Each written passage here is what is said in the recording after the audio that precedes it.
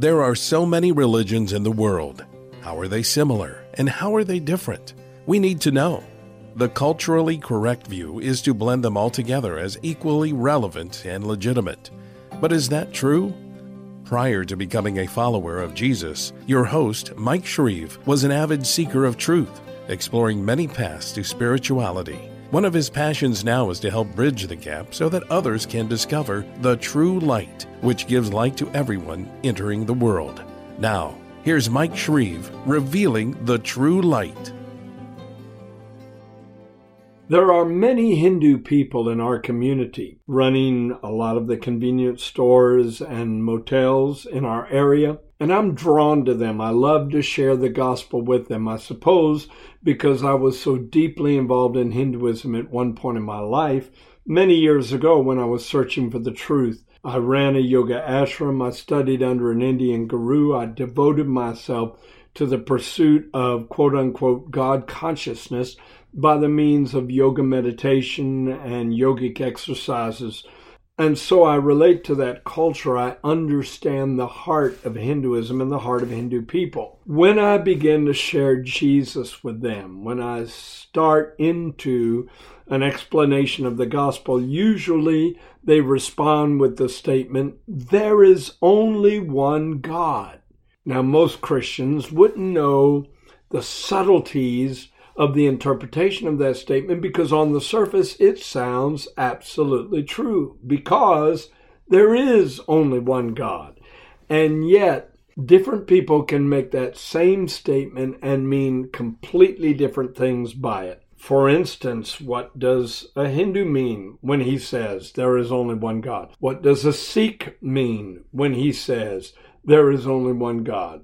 What does a Muslim mean when he says there is only one God? And what does a Christian mean when he says there is only one God? We need to differentiate between the subtle interpretations attached to that statement on the basis of the worldview, the belief system that the speaker of that statement has.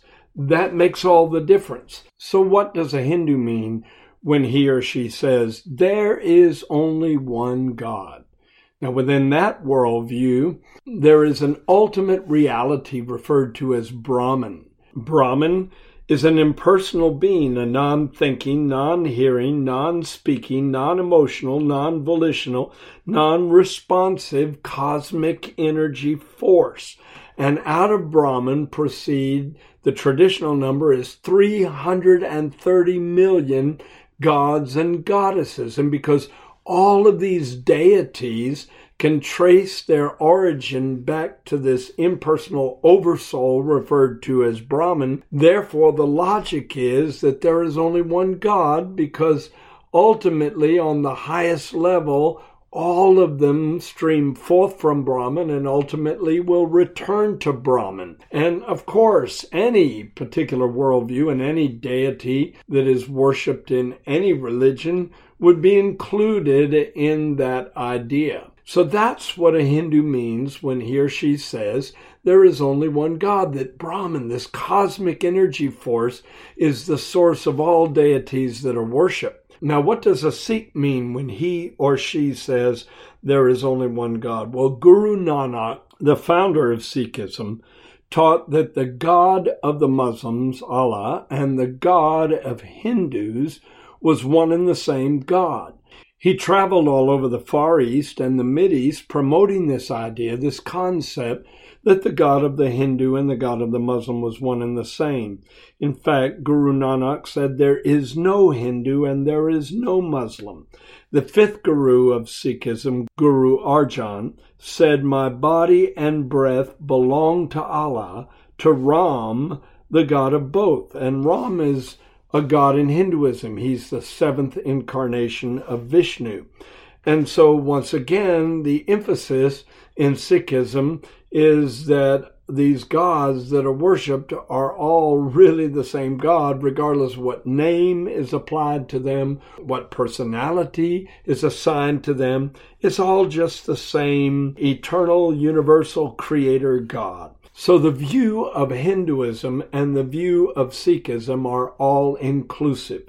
And whenever a Hindu or a Sikh says there is only one God, it reaches out and embraces all the religions of the world. Now, what does a Muslim mean when he or she says there is only one God?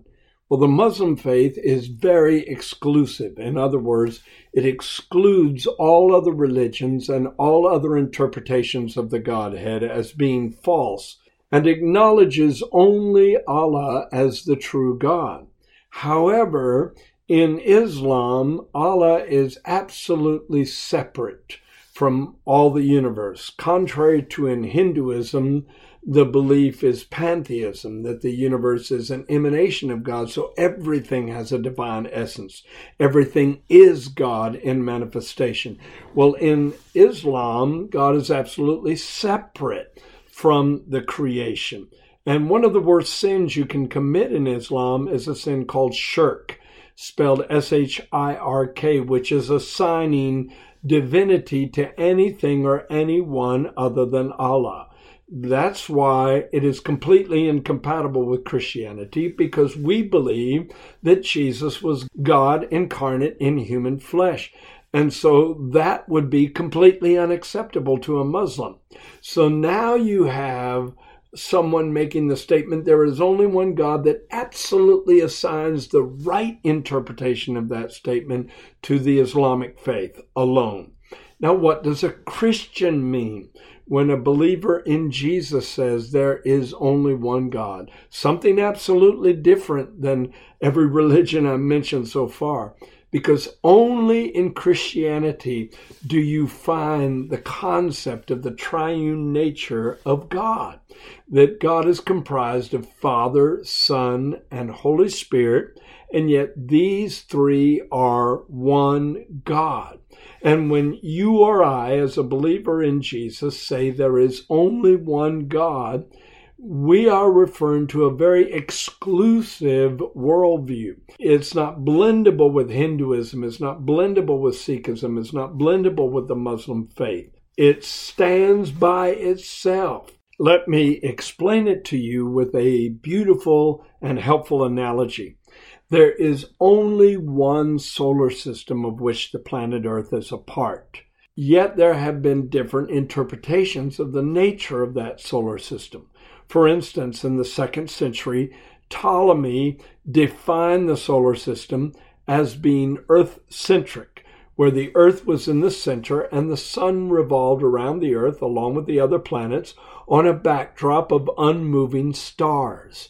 1,000 years later, Copernicus offered a different point of view. He said, no, it's heliocentric, it's sun-centric.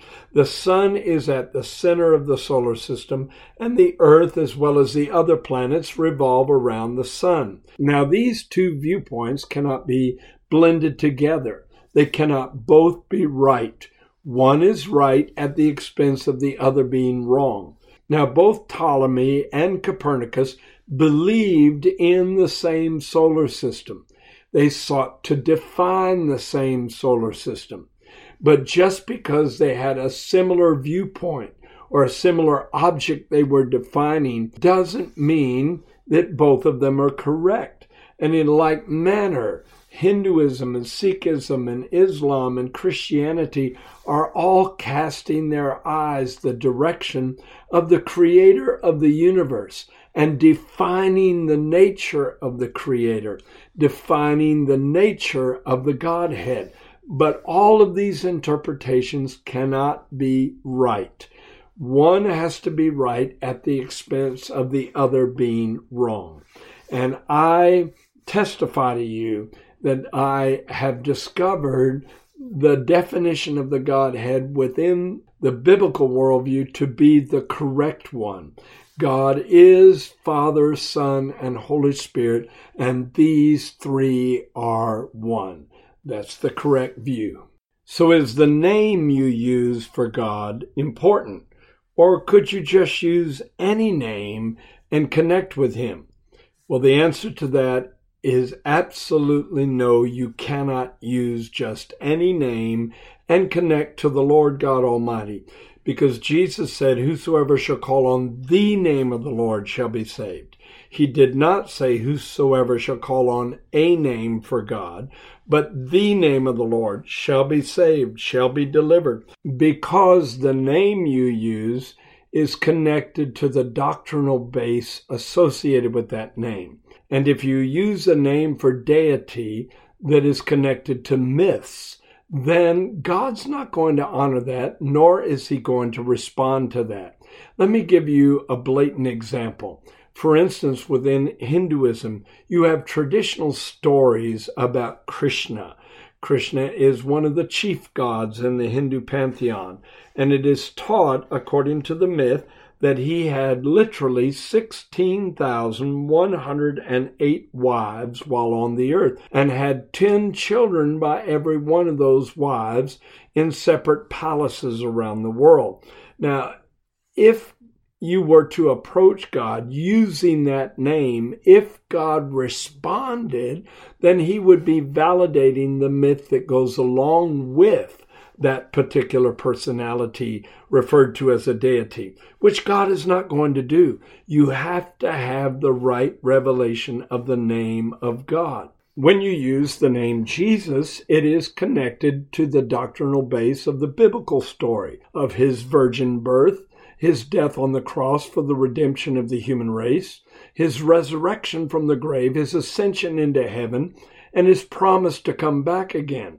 And so the reason God responds to that correct name, which incidentally in the Hebrew is Yeshua, which means salvation, is because that very name embraces the right revelation of what God has done, is doing, and will yet do in this world. The name is of the utmost importance.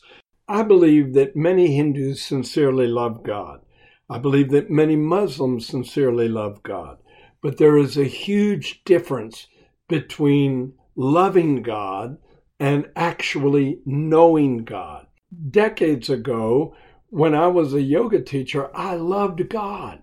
I passionately loved God. I spent my entire day seeking God, searching for God through the various means that I was given through the guru I studied under that was supposed to bring me into this experience. But loving God and knowing God are two different things altogether.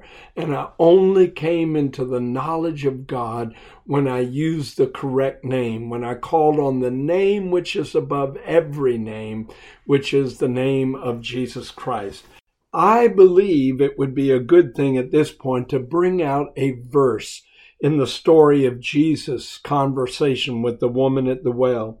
In John chapter 4, verses 22 and 23, he told the woman, "The hour is coming, and now is, when the true worshipers will worship the Father in spirit and in truth, for the Father is seeking such to worship him."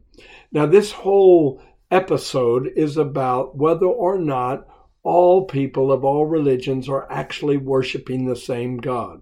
They may be casting love the direction of who they conceive the creator of the universe to be. So in a very generic sense, they may be inclining their heart the same direction. But in order to be a true worshiper, you have to fulfill this mandate. See, Jesus told the woman at the well, "You worship, you know not what." We know what we worship because salvation is of the Jews. In other words, he was indicating that the Samaritans had false definitions, false interpretations of the nature of the Godhead, and therefore could not be true worshipers. But then he said, "The hour is coming, and now is, when the true worshipers will worship the Father in spirit and in truth, for the Father is seeking such to worship him." Now, if you'll go to your Bibles, you'll see that the word spirit is lowercase s. It's not talking about worshiping God under the power of the Holy Spirit, which is certainly important, but it's talking about having a regenerated spirit from which to worship God. Jesus is talking about the new covenant, when we are born again, when God puts a new spirit in us, and when he saturates that spirit with his spirit. then that's part of what qualifies us to be true worshipers, because now, instead of being dead in trespasses and sins, we have this new regenerated spirit inside of us that is in communion with the Creator of the universe. But he also said that true worshipers will worship in the truth. True worshipers worship God in spirit and in truth.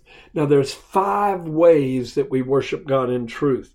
Number 1, we worship him in sincerity. To be true is to be genuine, to be sincere, not going through the motions, not just going to church to be at church, but to be a true worshiper is to be totally sincere in pouring out your heart before God. Number 2, to worship God in truth is to worship him with honesty, bearing your heart, being totally transparent in the presence of God, not hiding any secret sin. Number 3 is to worship him with correct methods, not using mantra meditation, mindlessly repeating some phrase over and over again, not trying to meditate on the third eye or using some other new age esoteric method to reach God, but only seeking him according to the biblical mandate.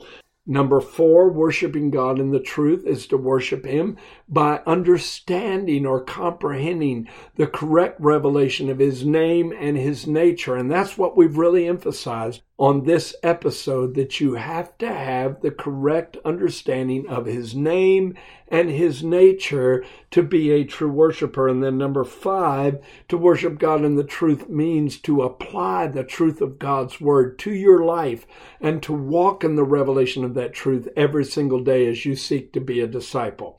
So hopefully, if you get in a conversation and someone says, there is only one God, and it's an all-inclusive statement, you'll know how to respond to that now and show them the exclusiveness and the uniqueness of Yeshua, the Lord Jesus Christ, the one who said, I am the way and the truth and the life. No one can come to the Father but by me.